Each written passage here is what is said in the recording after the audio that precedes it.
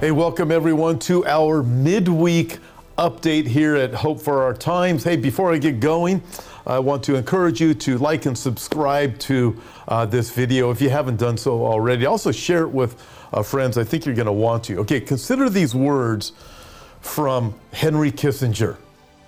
He said, "It is not a matter of what is true that counts, but a matter of what is perceived to be true." That's Henry Kissinger.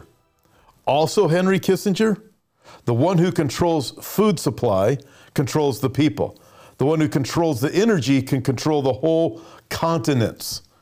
The one who controls money controls the whole world. This is really amazing when you think of these words. It's not what's true, it's what's perceived to be true. The one who controls food controls the people. The one who controls energy controls whole continents. The one who controls the money controls the whole world. Well, you look at that. Henry Kissinger said that many years ago. And then you think of these words by Klaus Schwab, who said just a couple of weeks back, "We do not yet know the full extent and the actual changes which will happen. However, we do know the global energy systems, the food systems, and supply chains will be deeply affected." You can't make this up. So he says the global energy, what did Kissinger say? You control the energy, you control the continents. He says the global food systems, you control the food. Kissinger says you control the people. What else does Klaus Schwab say? The supply chains, you control the money, you control the economy, you control the whole world. You can't make this up. And it was just recently where Tucker Carlson said, food shortages, not in Sudan, but in Cincinnati, Reno, Spokane, and Norfolk. It's scary. Is it time to stockpile food? Folks, I'm going to show you a short video. It was from George Carlin. Now, George Carlin passed away way back in 2008, which makes this that much more significant. Now, with George Carlin, we had to bleep out a few things that he said, but listen to the content of the words that he says based upon all of these things that are going on right now and what I just shared with you. Again, think of the words of Henry Kissinger where he said, "It's not a matter of what is true that counts, but a matter of what is perceived to be true." Watch this video. There's a reason for this. There's a reason education sucks, and it's the same reason that it will never, ever, ever be fixed. It's never going to get any better. Don't look for it. Be happy with what you got. Because the owners of this country don't want that. I'm talking about the real owners now. The real owners, the big wealthy business interests that control things and make all the important decisions. Forget the politicians. The politicians are put there to give you the idea that you have freedom of choice. You don't. You have no choice. You have owners. They own you. They own everything. They own all the important land. They own and control the corporations. They've long since bought and paid for the Senate, the Congress, the state houses, the city halls. They got the judges in their back pockets.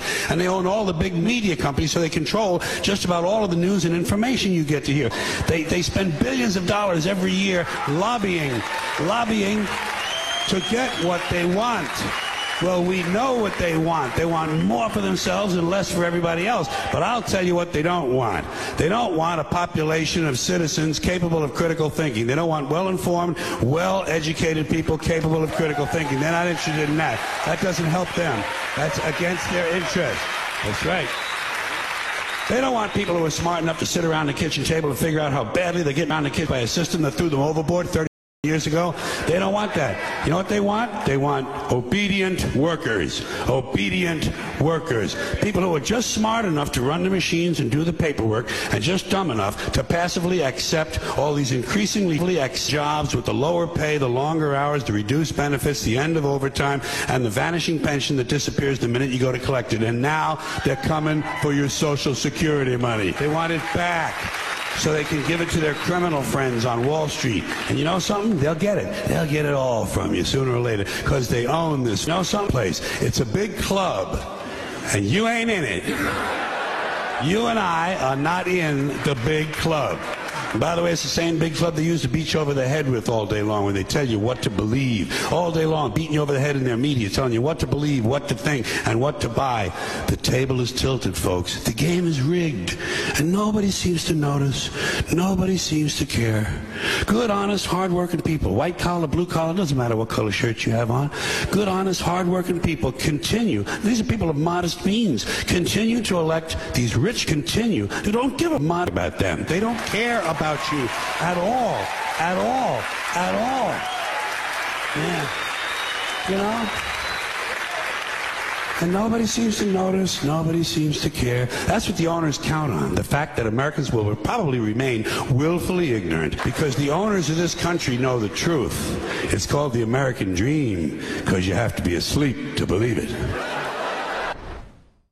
Wow. Okay. You look at this, all of these things. Now, think of the words of Jesus, where the words of the Apostle Paul, where he said in 2 Thessalonians chapter 2, he said this, the coming of the lawless one is according to the working of Satan with all power, signs, and lying wonders. This is 2 Thessalonians chapter 2, verse 9. And with all unrighteous deception among those who perish. Why? Because they did not receive, the love of the truth, that they might be saved. And for this reason, God will send them strong delusion that they should believe the lie. I mean, you look at this, again, you go back to the words of Henry Kissinger, you think of the words of Klaus Schwab, you see all of the deception that is going on in the world right now. What do we have? The coming of the lawless one is going to be with all lying power and lying wonders, deceiving everybody. But why are they being deceived? Because God says on that day, which is still coming, the deception's only going to get worse. On that day, because they would not receive the love of the truth. In other words, they rejected God the Son. They would not receive the truth of the Lord Jesus Christ, didn't want anything to do with him, didn't want to believe that there was a God. God says, okay, you want to do this your way?